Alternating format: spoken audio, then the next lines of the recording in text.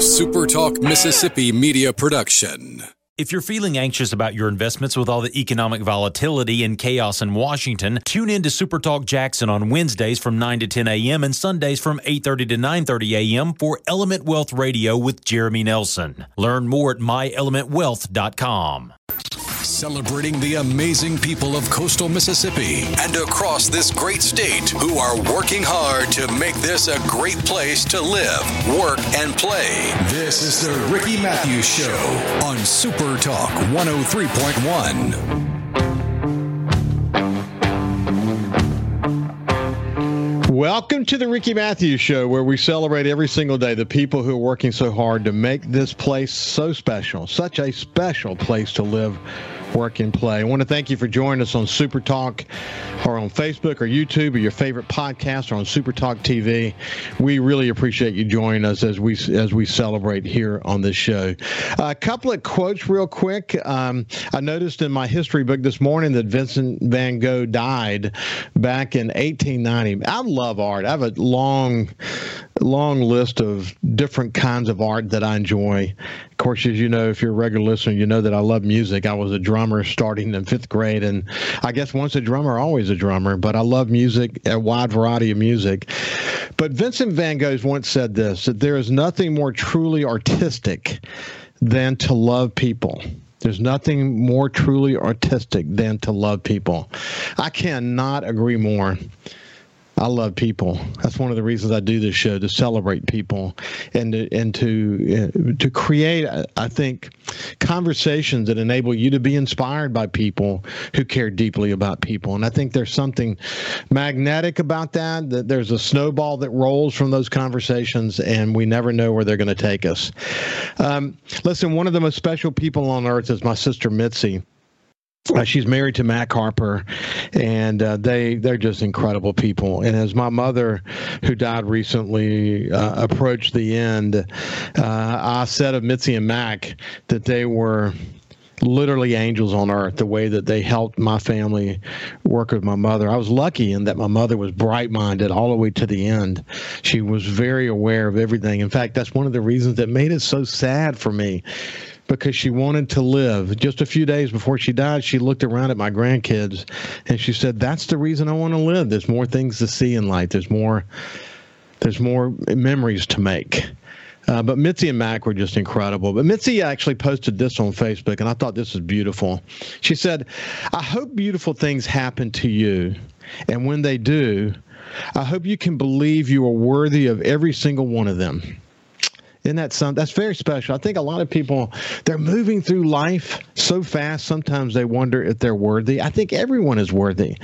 But I say on this show all the time that you never know what someone's going through. You never know. Someone can seem so solid in their world, in your world, but inside something may be torturing them, or they may be having some difficulties. And I think in the social media world, we're too often, too quick, we're willing to say something to someone that we would never say to them to their face. And anyway, I hope beautiful things happen to you. And when they do, I hope you can believe you are worthy of every single one of them. F.E. Marie is the one who said that. Hey, listen, this is I'm looking back now at Election Day, and man, I'm so glad to see especially the lieutenant governor's race behind us. That was so nasty. My goodness, man. A lot's going to be written about how nasty it was. The fact that so much dark money came flowing into Mississippi. I can't wait for our legislature to stop that. $1 million plus of dark money coming into the state, trying to influence that election. And man, what it did to get people worked up and what people were willing to say to each other on social media. Man, I'm glad that one's behind us. And I know that Lieutenant Governor Delbert Hosemann is now the Republican nominee is going to move forward in a way that's going to help bring us together. I'm confident about that. Okay, so yesterday I had this incredible conversation, hour-long conversation with the mayor of Biloxi, Fofo Gillis. We went through a lot of issues. I value my friendship with Fofo. I've known him for many, many, many years prior to him becoming the mayor of Biloxi. I know him to be a passionate, very, very smart leader who is burning the midnight oil on behalf of this city. And if you missed that conversation, I'd really encourage you to go take a look at it. We talked about everything from the insurance crisis to how hot it is outside to the Tidelands dispute to hurricane season and many points in between. But it was a terrific conversation. And with that said, I am thrilled to have now the chief of police from the Biloxi Police Department, Chief John Miller, my friend, someone who's been on the show many times and someone I have deep respect for and have talked about on the show many times. John, how you doing, my friend? I'm doing very well. Thank you. Yeah, I'll tell you, coming back to Fofo for a second, no one will say of Fofo that he let the grass grow on him, will they? They will not. That is a busy man. Yeah, I tell you, one of the most, and I really often refer to people to go back and look at this. You can do a search on Facebook or YouTube and just say, I think at the time it was under Coast View, but I think it actually will come up with the Ricky Mathews show. But it's the first conversation I had with Fofo when before we had our conversation, I said, do you mind if I get into your mind a little bit during this conversation? And he said, sure. He trusted me to be able to do that. But I wanted to explore the way he thinks because, as you know, he's a really, really smart guy. He comes from the software development business, has a degree in mathematics, and his mind is thinking way faster than his speech pattern. He can't keep up with his mind. So when people see that speech pattern, they don't know what to make of it, and some might think something less of him. But what they need to understand about him is that he's many steps ahead of most of us in his thinking, and he is passionate about this city. He cares deeply about this city, and when you go to something like the Croatian golf tournament fundraiser every year in a room of 1,000 people, and you walk through it and see him remembering the names of every single person in the room, you then understand the power of that brain. But he's got to be fun to work with. He is fun to work with. He's a great guy. He's always very supportive. When you described it, when you combine intelligence and energy, that's what you come up with. And he's always Johnny on the spot. He's always thinking ahead. Yeah, he really is. Hey, so Chief, how you been, my friend? I've been very well, very well. I had the DA of Harrison County, Stone, and Hancock on recently, and I've had others on. We've talked about a wide variety of issues, including the important role the Boys and Girls Club plays in the community. But what's interesting? There's a common thread to a lot of the conversations I'm having recently, and that is that we better work harder to keep our young people busy. We better find mentors for our young people, because if we don't do that, they're going to find mentors. And oftentimes those mentors are going to be on social media or somewhere, and they're not going to be the best mentors. That's got to be something you think about almost every day. Social media in the law enforcement world can be our best friend. It can also be our enemy. And I think the conversation everywhere now is about the amount of time that you spend on social media. It cannot be healthy. We know that it's not. And you're absolutely right. The mentors that they're picking up on social media are not monitored. I think a lot of parents don't realize that. I think if they knew that, they would try to change that a little bit. But we see that now. Social media has been around for a good while now. We see that in our hiring practices now. We're hiring young people into this business now, into the law enforcement business, that good people. Some are coming with advanced degrees, very intelligent, but man, they are lacking in social skills. And honestly, I think we can trace that back to the amount of social media and the lack of getting out and actually talking to folks that they're doing.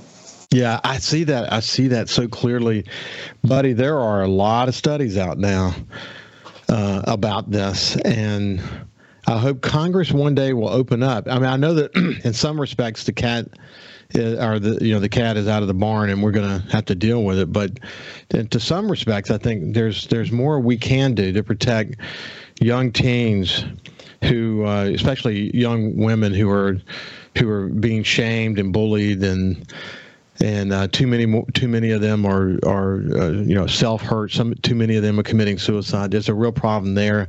The issue around, if you look at if you look at young people who are involved in violence, and you look, to inside their homes, sometimes you don't find someone there to provide them the kind of guidance they need. And so this is the point that you're making, that you get influenced by that.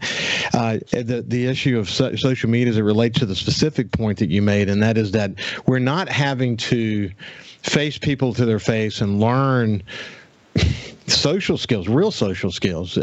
When you're on social media, you're willing to say things and do things you would not necessarily do if you were dealing with someone in person. And developmentally, this is actually really important. It really is. And again, we see it. We see it on the front lines here. Again, intelligent young people, but they just absolutely have no social skills and don't understand the concept. Yeah. In this business, you have to have social skills. You have to be able to talk to people, whether it's as a police officer or whether it's working the front desk or dispatch, you have to be able to talk to people and understand it. Yeah. And we're finding more and more that we're having to try to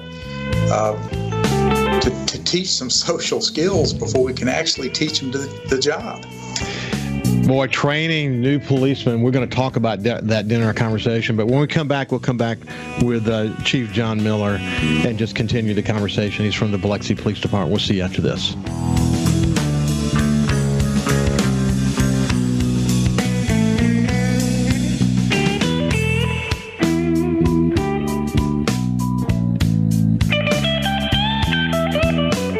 Listen live or on demand and watch episodes of The Ricky Mathews Show on your laptop, desktop, or your phone or tablet by going to supertalkmsgulfcoast.com.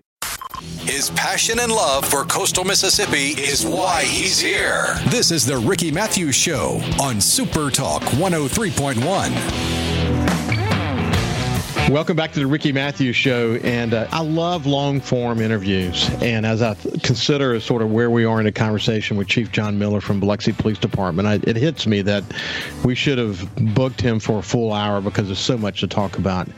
Coming back to the role that social media plays in the world that you're dealing with, whether it be social skills of policemen and the training requirements that happen there, or whether it be the influence on young people, et cetera, where it really manifested itself more recently was in the spring break activities, where you don't have a central promoter. We've been through this on the show before, who can, one promoter, like the promoter at the Coliseum, potentially is a person that could be someone who's working hard to try to coordinate, et cetera. But you got all these other informal promoters, and then you have social media influencers that could just simply say something like, hey, show up at the beach at this place, and suddenly you have 1,000 people there that you didn't expect to have there, and there's really no accountability to the person that brought them there, and now it just falls on you and the people who have come in from out of the city of Biloxi to assist you to kind of deal with the situation.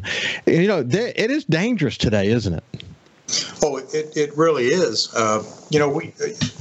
The obligation we have to our community, whether it be folks that live here or folks that come here, to have a good time, is safety. I mean, that's our business, is to keep people safe. And it's hard to do that when there's we'll just call it a flash mob that shows up at a particular place. We have so many policemen to do their daily jobs, just limited what we have.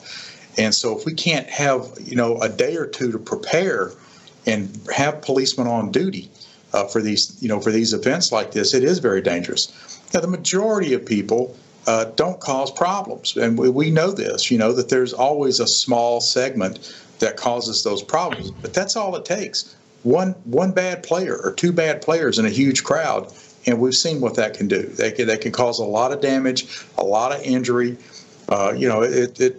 We just need time to be able to focus on what's happening. We need to know ahead of time that we're going to have this event, so that we can make the community safe and the people that are coming safe. And John, I've said this on the show many times. It's as much for the people who are participating in these events, who have every intention of following the law and just having a good time as they take a break and they want to enjoy the beautiful Gulf Coast, et cetera. That image of the young man with the gun in his hand on Highway 90, just firing without any regard for where the bullets are going to hit and who might get injured or killed. That's what we're dealing with today, man. And it's hard to watch the video to begin with, but then when you start to contemplate, how do you stop this? It even gets more complicated, doesn't it? It really does. There's only a few things that we can do to try to control that, and being able to control a large event. I mean, that's where it's at. A lot of folks just think that the police are there and they're giving everybody a hard time. But we're usually several steps beyond that. We're looking at what the dangers, not only what the dangers are about, having a party on U.S. Highway 90. A lot of people forget that's a U.S. highway. It's going to be busy. But also the unforeseen problems that could arise or dangers that could arise. Most people don't think about those, Yeah. And that's what we have to think about. That's what we're paid to think about. And, that's where we try to send all of our resources, to place our resources in places that we know are going to keep the community safe without knowing ahead of time that you're going to have a large crowd. That's just almost impossible. Hey, John, my compliments to you and your team and to the mayor. I've said all this on the show before, the city council. On the Tuesday following the event, you guys all came together, and I think everyone was basically loaded to bear. They wanted to begin the process to try to figure out what ordinances, if any, could be enacted to help us. We're in a public comment period now around some of the possibilities related to that. You came up there. You had already received a call from, I think, the police chief of Miami. They had serious issues down in South Beach this year, and I had experience for newspapers in Alabama, Georgia, Florida, and of course here. And I've seen what other communities had to do to wrestle with this, like in Orange Beach and Gulf Shores. But I was very complimentary of you on the show, the way you came loaded with facts, best practices. The way to solve problems is not just rebuild the wheel, it's to go look at what other people have done and try to figure out how we can learn from their experiences. And you were ready at that meeting, but that's just the way you operate, isn't it? Well, you're absolutely right. Not to have a good understanding of what you're trying to do, and that good understanding comes with facts. And like you said, not reinventing the wheel. It's always best practice to look and see what's there, what's been done. A lot of times it opens your eyes to a few things, and a majority of the time you're going to find things that you didn't think about that somebody else has thought about, and vice versa. I know that there are people watching to see what kind of ordinances we're going to end up implementing. And I'm sure that some of those are going to be adapted other places. Yeah. I actually have said on the show, I hope, and I know that that Kenny Holloway and Billy Hughes and others are paying attention to it. But I think it's going to be a problem for us if we implement something in Biloxi and we don't implement something similar in other communities, because as you have learned, as we all have learned, that these flash mobs or whatever you want to call them, these uncoordinated promoters will find the weakness in the ordinances, and that's where they'll start to gather again. And Coast of Mississippi needs a one-coast approach to this problem, don't they? Oh, absolutely, 100%. I believe that. Yes. I think it's incumbent on the coast to keep people safe, like we said earlier. And sometimes you have to implement things that, it may restrict some things when you do that. But let's face it, safety is what we're worried about. Yeah. And we live in a world now where you really don't know what to expect next, whether it's a school shooting or whatever, Yeah, no doubt. It's really unfortunate that when we celebrate at my kids' school, where 4 of my grandkids go to elementary and my daughter teaches, we celebrate having an armed guard. That's sad. Listen, how's the patrolman who was shot? How is he doing in his recovery? Yeah, he's doing very well. He still doesn't have the use of that arm, or we're still waiting to see, what restrictions he's going to have in that arm. A great officer. He's taken this in stride. He's not letting it get him down. He's our chaplain, by the way. He's actually our department chaplain. He had retired, and in the state retirement system, once you retire, you have to sit out 90 days before you can come back and volunteer or come back as a part-time officer. And so he had just finished his 90 days, and we had actually brought him back as a part-time officer. And he was not scheduled to work that day. He was one of the ones that got called in.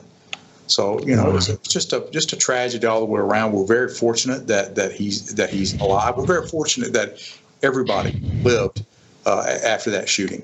Very fortunate. Yeah, there's no doubt. Hey, listen, one of the things that you and I have talked about in the past is this is not your father's or your grandfather's police department. Today, you have to be a constitutional lawyer. You have to be a psychologist. The requirements, the job requirements are significant. And so it's harder to find applicants that are qualified to do this job. And then they have to involve themselves in extensive training. How's it going? Well, I think that we've picked up a little momentum in the last probably 2 to 3 months. It was very difficult to hire anybody up till that, like I said, 2 or 3 months ago. Still very difficult, but we are making some headway. It's a lot to do with the whole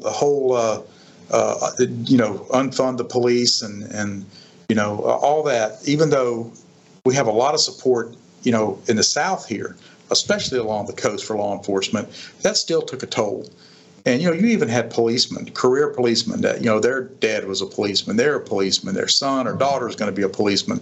You even had those cops, and I absolutely cannot blame them for trying to divert their kids another direction.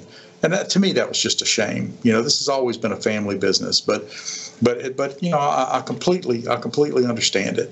Yeah. What we're seeing now, we're having a few more people apply for us now, but we have really worked hard. Our recruitment team they hit all the job fairs they could hit. They're probably hitting a couple of dozen or more a year. The city has 2 job fairs of its own that we're using. We're using social media. And then, we're doing things now that we've never done before, just person to person. We have most of our command staff have a pocket full of cards.